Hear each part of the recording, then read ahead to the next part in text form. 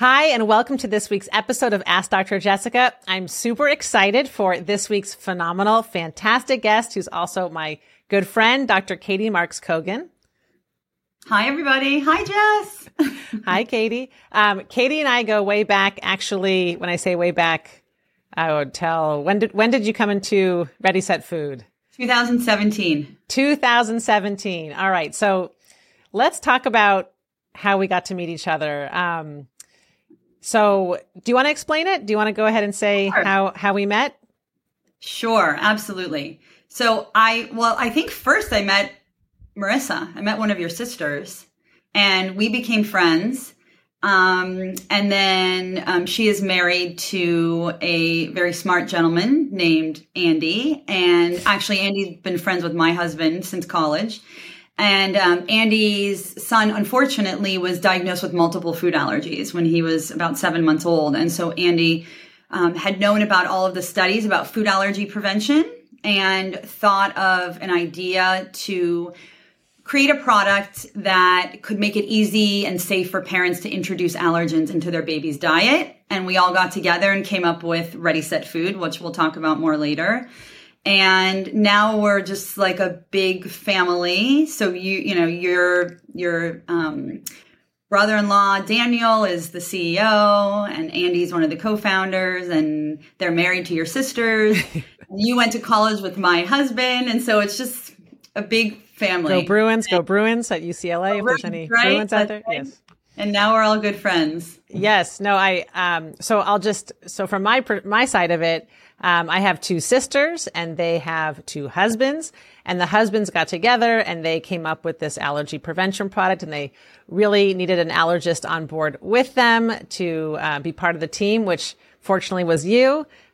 So this is how we know each other. My two sisters, two husbands, so my brothers-in-law and Katie together have a allergy prevention product called Ready, Set, Food, which was on Shark Tank 2 years ago. So it's been really fun to watch the evolution of this product to help prevent childhood allergies. So, all right. So let's get into it. Speaking of childhood allergies, can you tell me, about childhood allergies? Like how prevalent are they? Everybody seems to know someone now that has an allergy to something. How common are they? Sure. So great question. So it depends what we're talking about, right? So if we're talking about food allergies in particular, about 8% of children have a food allergy and the prevalence is rising. And for example, with peanut allergy, the prevalence has actually tripled in the last few decades. Wow. So if we're talking about environmental allergies, the prevalence is rising as well. And so there's a lot of different scientific ideas behind why we're seeing this rise in prevalence of allergies in general. What do you think it is? What is your leading contending idea? Well, okay, good question. So I think it's a combination. I think genetics play a role, but it doesn't play as big of a role as people think. So there's something called the hygiene hypothesis, which is the idea that we're kind of too clean, right? So our society's become much more clean than we used to be. We used to sort of grow up on farms around farm animals and playing in the dirt every day. And now we're all using hand sanitizer even more, unfortunately, these days. And so the idea is that we're not exposed to the right bacteria, right? The right germs early on in life when our immune system is sort of learning, right? It's learning if it should tolerate certain things or if it should fight off certain things or become allergic to certain things. And so if we're introduced to some of those things later in life, then the immune system gets skewed towards allergy. And so there are multiple observational studies to support this, with regard to kids growing up on farms, having less, decreased development of asthma and allergies. So, and the same idea for food allergies. There's vitamin D that plays a role. And that's interesting. Oh yeah. So vitamin D actually has a role in the immune system, right? And so vitamin D deficiency, I think, is much more widespread than it used to be because we are indoors a lot more. Playing those video games, right? Exactly. On Netflix. Are rarely outside. And that definitely has an effect. We don't know exactly the role of vitamin D and sort of how much we need, but we know too little is bad, and we think too much is bad also. And so interesting. Again, so it's not just, so there's more reason for kids to get outside and run in the dirt. It's more than just exposure to allergens outdoors. It's also vitamin D really comes from the sun mainly. So that's something I never really thought about, the multiple benefits.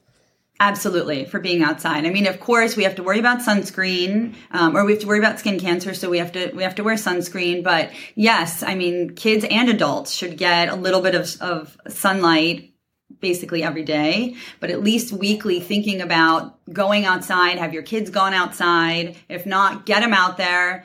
I think about how I used to go in the backyard and make mud pies. And me too. Right. We all definitely. It was probably disgusting. Sticks and mud. Some things that we shouldn't have, but it's for the better. And so those are some of the ideas. I think with food allergy, there's diet diversity, right? Okay. So eating a lot of different things early on. The studies are showing that can be helpful in preventing food allergies.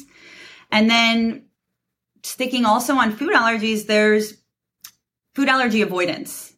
That is a huge risk factor for food allergy. And that's why we think one of the reasons we're seeing an increase in prevalence, because we used to tell all our parents to avoid feeding allergens to our kids early on, right? So allergens like peanuts, eggs, milk, tree nuts, foods like that. We used to say, oh, don't introduce those until they're 2 or 3.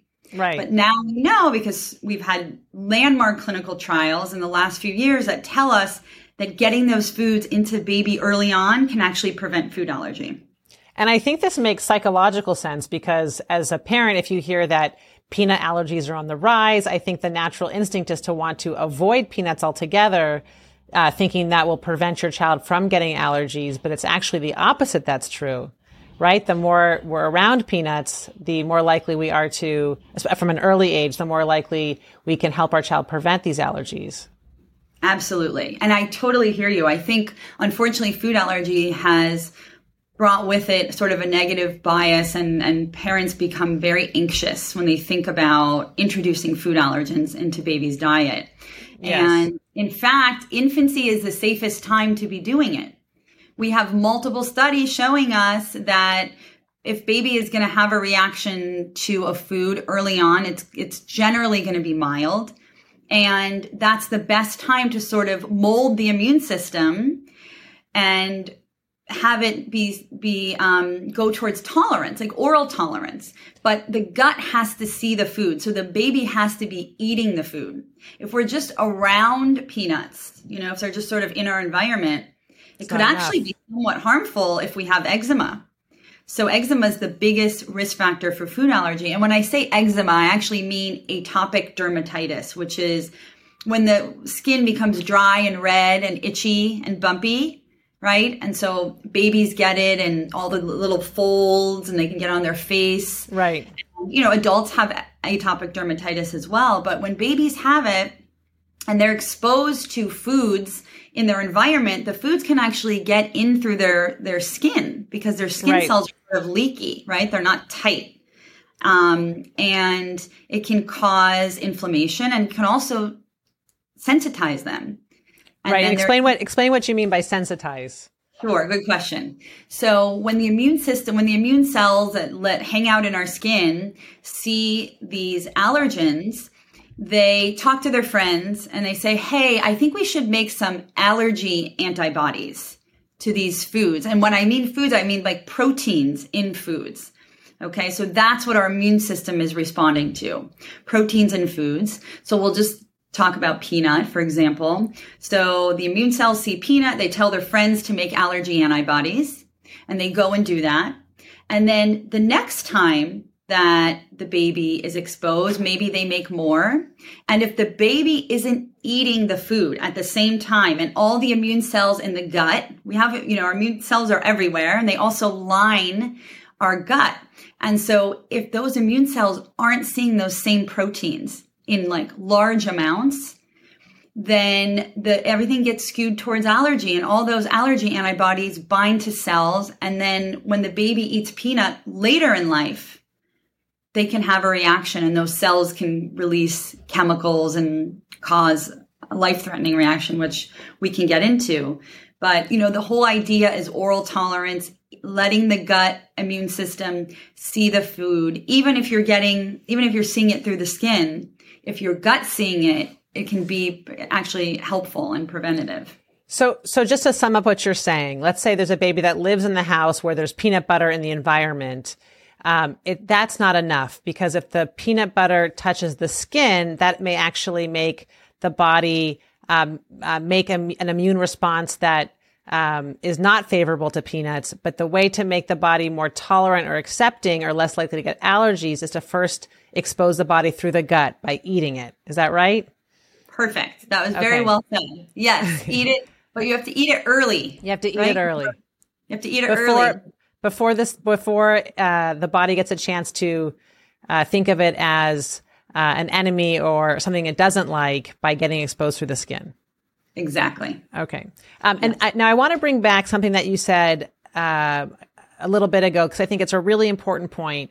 And that is, when babies are exposed to allergens early, you said their reaction's more likely to be mild, correct? Yes. Okay. Yes. I want to touch on this a little more, because parents are so scared to give peanuts and other allergens early because they're afraid of a really strong reaction. So do you have any numbers or figures to explain how likely a child is to have a mild reaction from a young age? Sure. So we have some of the landmark trials that were done on early allergen introduction. So what does that mean? So back in 2015, the most famous clinical study called the LEAP trial, which you know about, right? It's the one that sort of made Bamba famous.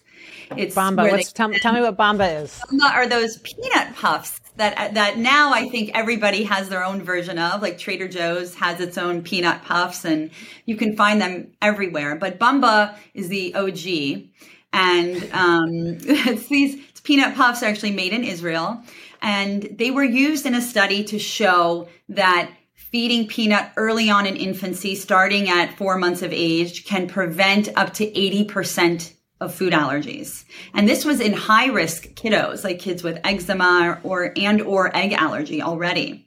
So we know that from that study, other studies have been done that also show similar results. And during these studies, they looked at the reactions, so they told these parents, give your kids peanut puffs, at 4 months of age, and keep feeding them. Oh, that's another important point. You can't just give it once. You have to keep giving it.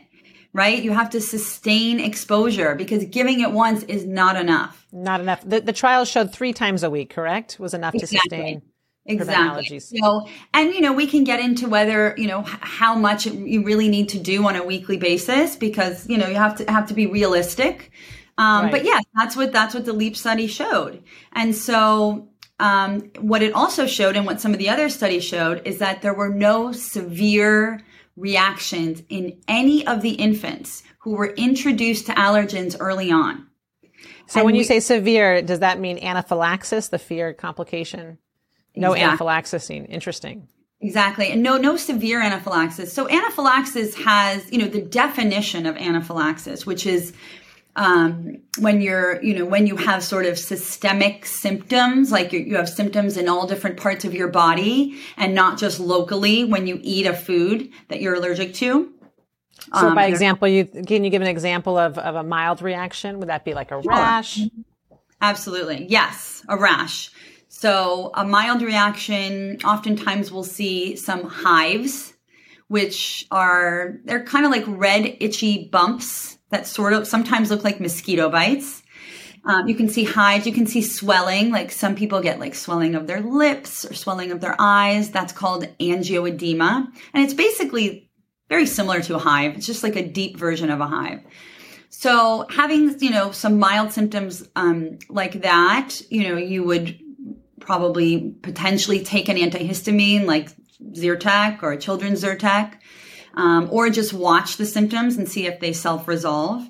And then more moderate symptoms can include vomiting, abdominal pain, coughing. And then obviously when we get into more severe symptoms like trouble breathing, lightheadedness, multiple episodes of vomiting, swelling in your mouth or your throat or things like that, then, we're in severe anaphylaxis territory. And the only treatment for that is epinephrine or injectable EpiPen. Yes. Yes. So, I usually tell families anything that involves the airway or breathing is an emergency and should be directed to the emergency room if they don't have an EpiPen. yeah, it's true. I think the other good thing to tell them is, especially in young children, it's hard, as you know, to tell if they're having breathing difficulty. Right. And so with babies, for instance, so with infants, the most likely things you will see with a food allergic reaction are hives and or vomiting. Okay, so those are the most likely things. It's actually rare to see breathing difficulty in infants, and that's why we say infancy is the safest time, because generally it's a mild reaction. As they do get older, I tell parents to really pay attention to their mood. If they become really inconsolable and they have hives all over their body, or if they become lethargic, right? And they have hives all over their body, or they have an episode of vomiting. These are also worrisome signs.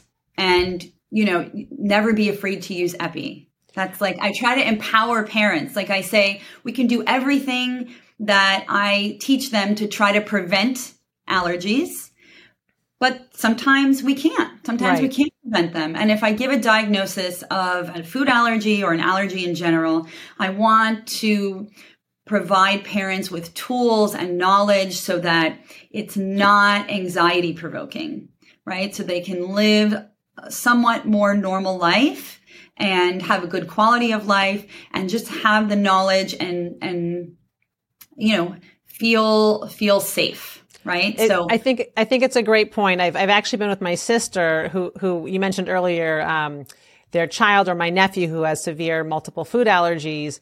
I've been with her before where her son started to wheeze and she's felt nervous about his progress. He was exposed to a food he shouldn't have been exposed to. And she felt empowered actually when she made the decision to give him epinephrine at home. She was nervous, but then when she gave it to him and saw that his symptoms resolved, he was like himself, acting better. I think it actually provided her relief that she knew she could do it and did it when she needed to. So I agree with that point. I think a lot of parents are hesitant, but it's an important point to remember that it's there for you when you need it.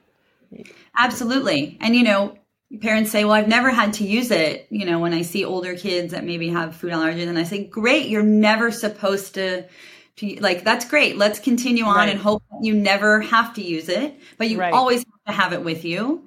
And you shouldn't be afraid to use it. It's just epinephrine, which is adrenaline, right? For a lot of people don't know that they're really the same thing. And it's really not harmful. So if I always tell my parents, if you don't know if you should use it and you're debating it, just use it. They probably feel the needle. It's really not that scary. They're not going to have any major side effects. Maybe their heart's going to race a little faster, things like that. But it's actually quite safe. And so you can't be like wronged for using it if you think you should use it. Just do it. Right.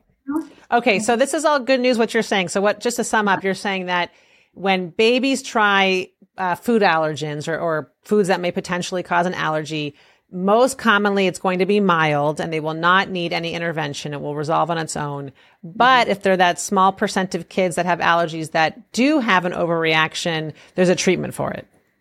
Yes, exactly. Okay. And I have so many families that are so nervous about food allergies. They ask me if they can try new foods in my office, or I've actually had some families admit to me that they go to my parking lot in my office, which makes me a little nervous, but they're in the parking lot trying, nuts for the first time. Do you think that people have to do this, or can they is there a time they need to see a medical doctor for the first time that they're trying a food, like maybe there's food allergies in their family, or do you think it can be safely tried at home?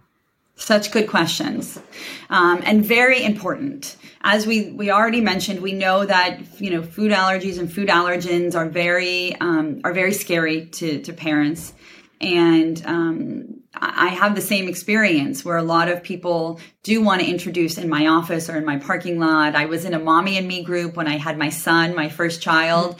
And, there was one day where one of the moms brought in a bag of Bamba because all the moms wanted to introduce while I was there.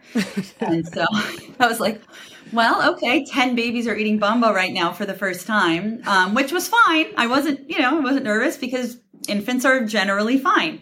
But yes, it just goes to that idea that it is anxiety provoking for parents. And so you asked if there's a time where families should seek out, their pediatrician or, ask their pediatrician to be referred to an allergist. And what I say to that is, some babies that have severe eczema or severe atopic dermatitis should be, either they should have a discussion with the pediatrician about introducing allergens and if any screening is necessary, or be referred to, be referred to an allergist to discuss that. If food allergies run in the family, generally speaking, there's no need to see an allergist. There's no need to be screened. We don't screen anymore because we have so much data now telling us that we don't need to screen siblings. I mentioned that genetics plays a role in food allergy, but we know that if a child has a sibling with a food allergy, that child's risk of then having a food allergy is only slightly higher than the general population. It's not as high as we used to think. And so it's actually better. Do you know what it is? Not to put you on the spot, but about 13%. Okay. So if there's 8% allergies, food allergies in the general population, if a sibling has an allergy, the risk goes up to 13%. Okay. Exactly. And so thinking about eczema, just to give you something to compare to, if a child has severe eczema, their risk is about 30% that they will develop a food allergy. So that's why eczema is so important. So if your child has, your infant or your, toddler has a rash, an itchy red rash, definitely talk to the pediatrician about it and, see what you need to do. And the earlier, the better, right? So for these kiddos, it's even more important that at 4 months of age, they really start introducing food allergens. Now, do you think the severe, so I know so many kids have eczema. I think the numbers I've read somewhere between 20, even 25% of kids have some, even mild eczema. So it's so prevalent. Obviously all those kids, we don't want them seeing allergists or the pediatrician to safely be with us to introduce foods. So when you say severe eczema, is that just more widespread on the body? Can you paint a picture for families what that would look like? Good question. Yes. And it is hard to know, I think, as a parent, especially if you haven't had experience with it, to know what is mild, moderate, and severe. Right. So you're right. So the way I talk about it is if it is very diffuse or widespread on the body, right? Multiple, areas, a lot of surface area of the body is covered, or it doesn't always have to be all over the body. It could be just in certain areas, and then just be really, really hard to manage, right? It could be, get infected easily. It could, the baby could scratch it and it could bleed a lot. Right. Right. The baby could have trouble sleeping at night because they scratch all during the night. Right. So it doesn't have to be all over your body. But a little, eczema, a little mild eczema, you don't, have to wait to introduce foods. You should actually not wait, right? Any eczema at all, don't wait. Get it in early. I love hearing you make this point because it comes up so much. So a little eczema, do not wait to introduce foods. Do not wait. Do it. And, just you can read about it. Hopefully you're learning here, whoever's listening, we want, knowledge is power, right? So feel confident. If your baby has eczema, unless it's severe, like we talked about, start introducing foods really early on, starting at least at 4 months of age. And if you think it's severe or you're not sure, then seek out your pediatrician. And hopefully that can be done quickly so that a decision can be made if they need to wait or not wait or get screened, like I mentioned, and see an allergist. Now, one subtle question or one subtle point I'd like to make. I have some families where the child has eczema. they introduce milk, let's say, and they see the eczema get worse when they're having that milk product. And the instinct is to change formulas. Do you think in that situation, to a non-milk based formula, do you think in that situation they should power through and continue to feed with that milk based formula, even if it makes the rash slightly worse? Or do you, because I feel like a lot of people see a reaction, they want to pull away from it. But if continued exposure helps prevent the allergy, what are your thoughts on that? Yeah, it's a little counterintuitive. And this is something that I spend a lot of my days talking about. Me too. I know, we're the same. We got that in common. That's great. So basically what I say to parents is eczema is a skin disorder and it will flare sometimes without rhyme or reason. The number one cause of eczema to flare is actually rubbing or scratching, right? So once you scratch and rub, we call it the itch that rashes. Exactly. Right. So it's a cycle. Once you itch, it rashes. Yes. Scratch cycle, right? You keep, yes. it itches, you scratch, it gets worse, it gets worse, it gets worse. Also rubbing, right? So that's why it occurs in the folds. Like a lot of people don't realize that because that's where the skin rubs together, right? Yes. And, for those of you listening, Katie is pointing to the inner flexure area of her elbows, which is a really common spot for eczema to present. Exactly. Yes. And under the chin, in the neck folds, right? All these areas. Behind the knees. Yes, behind them. Exactly. So that's the number one reason for an eczema flare. Number two is actually weather changes, hot to dry or hot to cold, cold to hot, dry to humid, etc. And then yes, irritants and allergens can cause eczema to flare, but they're not the reason the baby has eczema. Eczema is a skin disorder, and then these things can make it worse or cause it to flare. But if it's a food that a parent is worried about, if the baby is, switched to milk formula and their eczema gets worse, then I am not concerned that they are going to have anaphylaxis, right? Or that severe systemic reaction because of a milk or from milk. And systemic, sorry, just to define what systemic is. I know you said it earlier, but full body. Having symptoms in other parts of their body, right? In different systems of their body. Their GI system, right? Their gut, their lungs, right? Their respiratory system, their skin, their cutaneous system.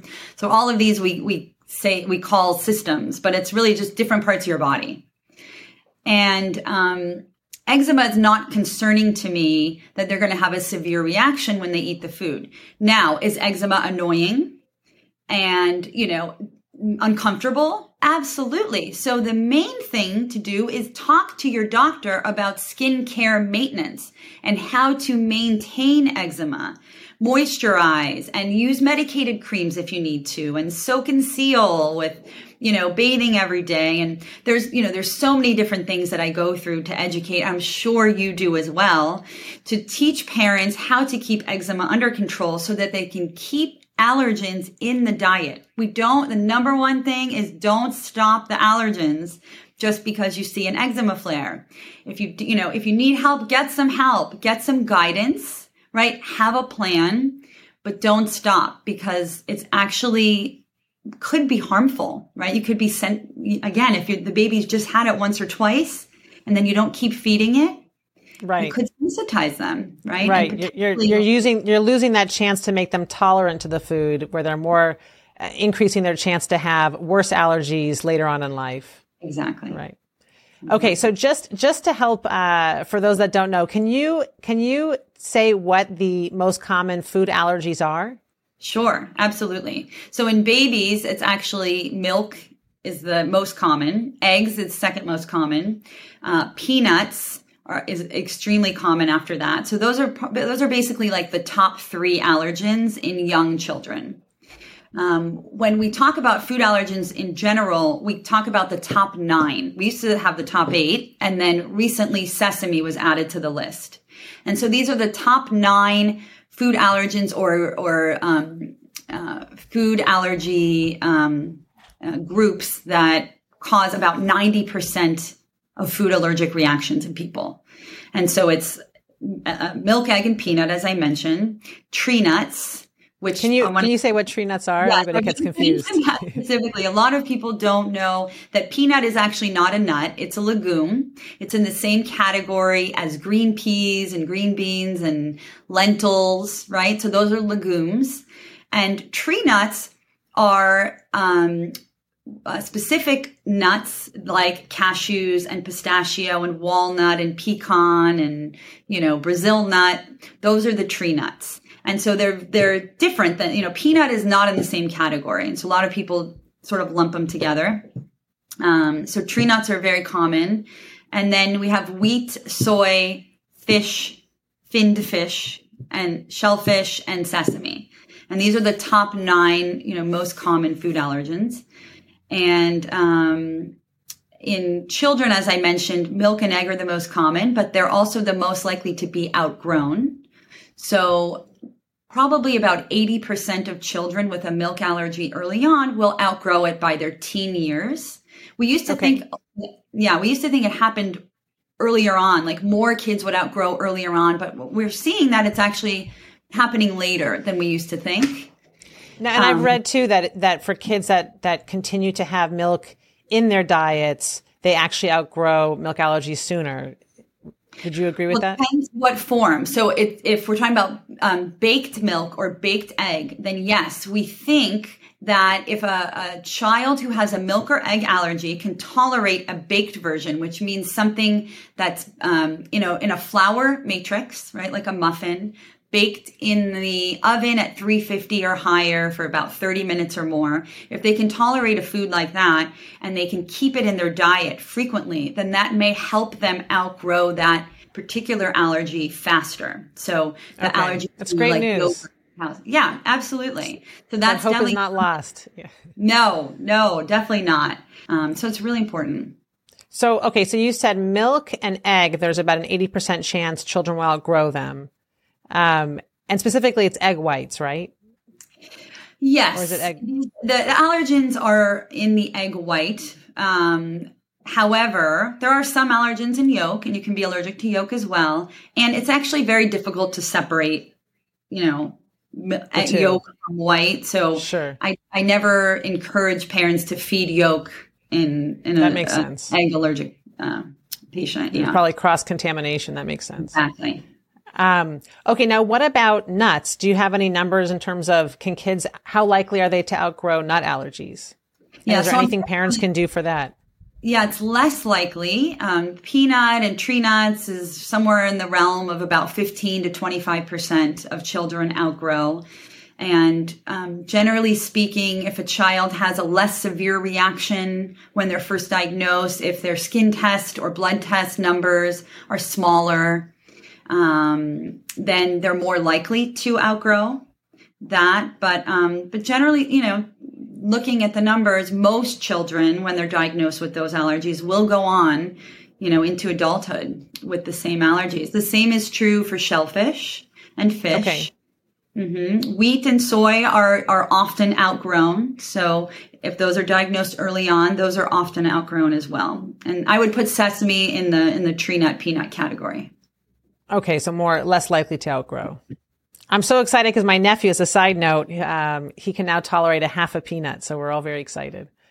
So happy. So he's doing oral immunotherapy, which is much more common now than it used to be. And it's where an allergist will provide standardized dosing or standardized amounts of a food that a child is allergic to and have them eat the food every day. And every so often, maybe every few weeks, they will increase the amount in the office. The patient will continue that food at home until they get to a point where they're sort of desensitized, meaning the immune system doesn't react the same way. We're sort of tricking it, right, into thinking maybe it's not so allergic anymore. And, what this does is it gives parents confidence that if that child were to accidentally eat the food they're allergic to, that they would not have a severe reaction. No, it's amazing. I'm so glad there's more research being done on this because I think it gives, it's so nice for parents to have hope that once their child is diagnosed with a severe allergy, that there's a path towards improvement.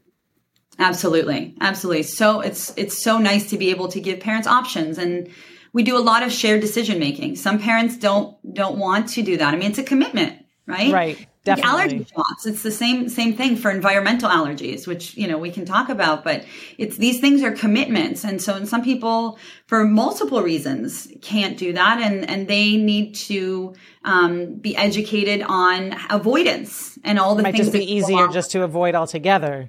Exactly. For some families, right. Yes. Yeah. So can I now just a segue back from, I know we've been talking about anaphylaxis and the big reactions. A lot of questions come up with mild allergy reactions. So I'm curious your take on this or how parents should approach this. There's a number of kids that get, let's say like a tingly lips or a tingle when they have a nut, for example. Or I'll have a lot of kids that have citrus or a food and they have, what we call a perioral rash or a rash around the mouth. Do you think with kids that have these more mild reactions, is there any reason why those children should not continue to eat those foods? No, I consult on a lot of these patients, and there's two things. So there's perioral rashes or perioral hives. You can get, those bumps, you can get redness. Around the mouth. Around the mouth, exactly. I keep forgetting that we're also on the radio and that people aren't seeing everything I'm doing. Yes, around the mouth. And so I always tell parents, if a food causes a rash wherever it touched, so even if it's like up on the cheek and the baby, is eating with their hands and they get the food around their mouth or on their cheek, if they have redness or hives, wherever the food touched, but they ate the food and ingested it and did not have a rash anywhere else on their body, then continue eating the food. That is just the perioral rash that we're talking about. It is not harmful. It is not concerning that we're going to have a more severe reaction if we keep eating the food.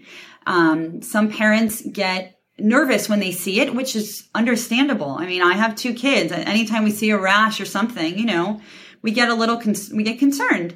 And so sometimes I'll say, you know what, just put Vaseline or Aquaphor on their face before you feed them.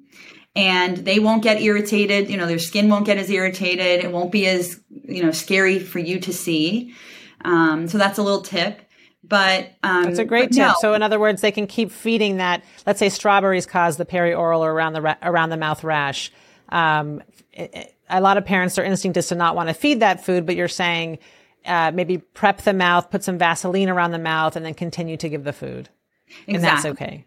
Yes. And strawberries are one of the most common, tomatoes and citrus. Now, when I counsel families, listen, if they want to remove strawberries and tomato, it's not the end of the world. It would be unlikely that baby would then develop a food allergy. Is it possible? Sure. There's 160 foods that have been reported to cause food allergy and probably even more. So any food can cause a food allergy, but I worry most about those top 9 that we talked about. Right. So egg, milk, right? So if any of those are causing that rash, keep going. Don't stop. Use the likelihood it won't develop. Exactly. And if you're concerned, talk to the doctor, but, at least have some of this knowledge, in your tool belt that you can use when you have these reactions so that hopefully it isn't as scary and, you can have a plan of what to do and how to feed baby. Now, Katie, do you know when we were speaking about the oral immunotherapy to help parents, lessen their children's food allergy. Do you know where, are there any centers that you recommend, any places that you would recommend a parent if they're listening and they have this in their family, where can they go? Oh, sure. Well, there's multiple options. I think, you definitely want to speak to your allergist in your area because there are some private allergists. There are actually quite a few all over the US. And there's a website that you can go to find an allergist near you who does oral immunotherapy. We have a center here, that's close by that is, well known for doing oral immunotherapy, but there's academic centers that we have. There are two of our, top children's hospitals here in Los Angeles also do oral immunotherapy. So I think, I think it's so great because when I feel like there's been a lot more opportunity for this since, in the last decade or so, where it was really hard to find a place where a child could get immunotherapy. And I feel like it's a burgeoning field, which is great. Yeah, it really is. We're learning a lot more about food allergy. It's I think it's an exciting field to be in. Not that food allergy is exciting to diagnose. It's not. It's a hard thing to diagnose as an allergist on a daily basis. But I feel fulfilled because I can really educate families. And there's options now. Exactly. Yeah.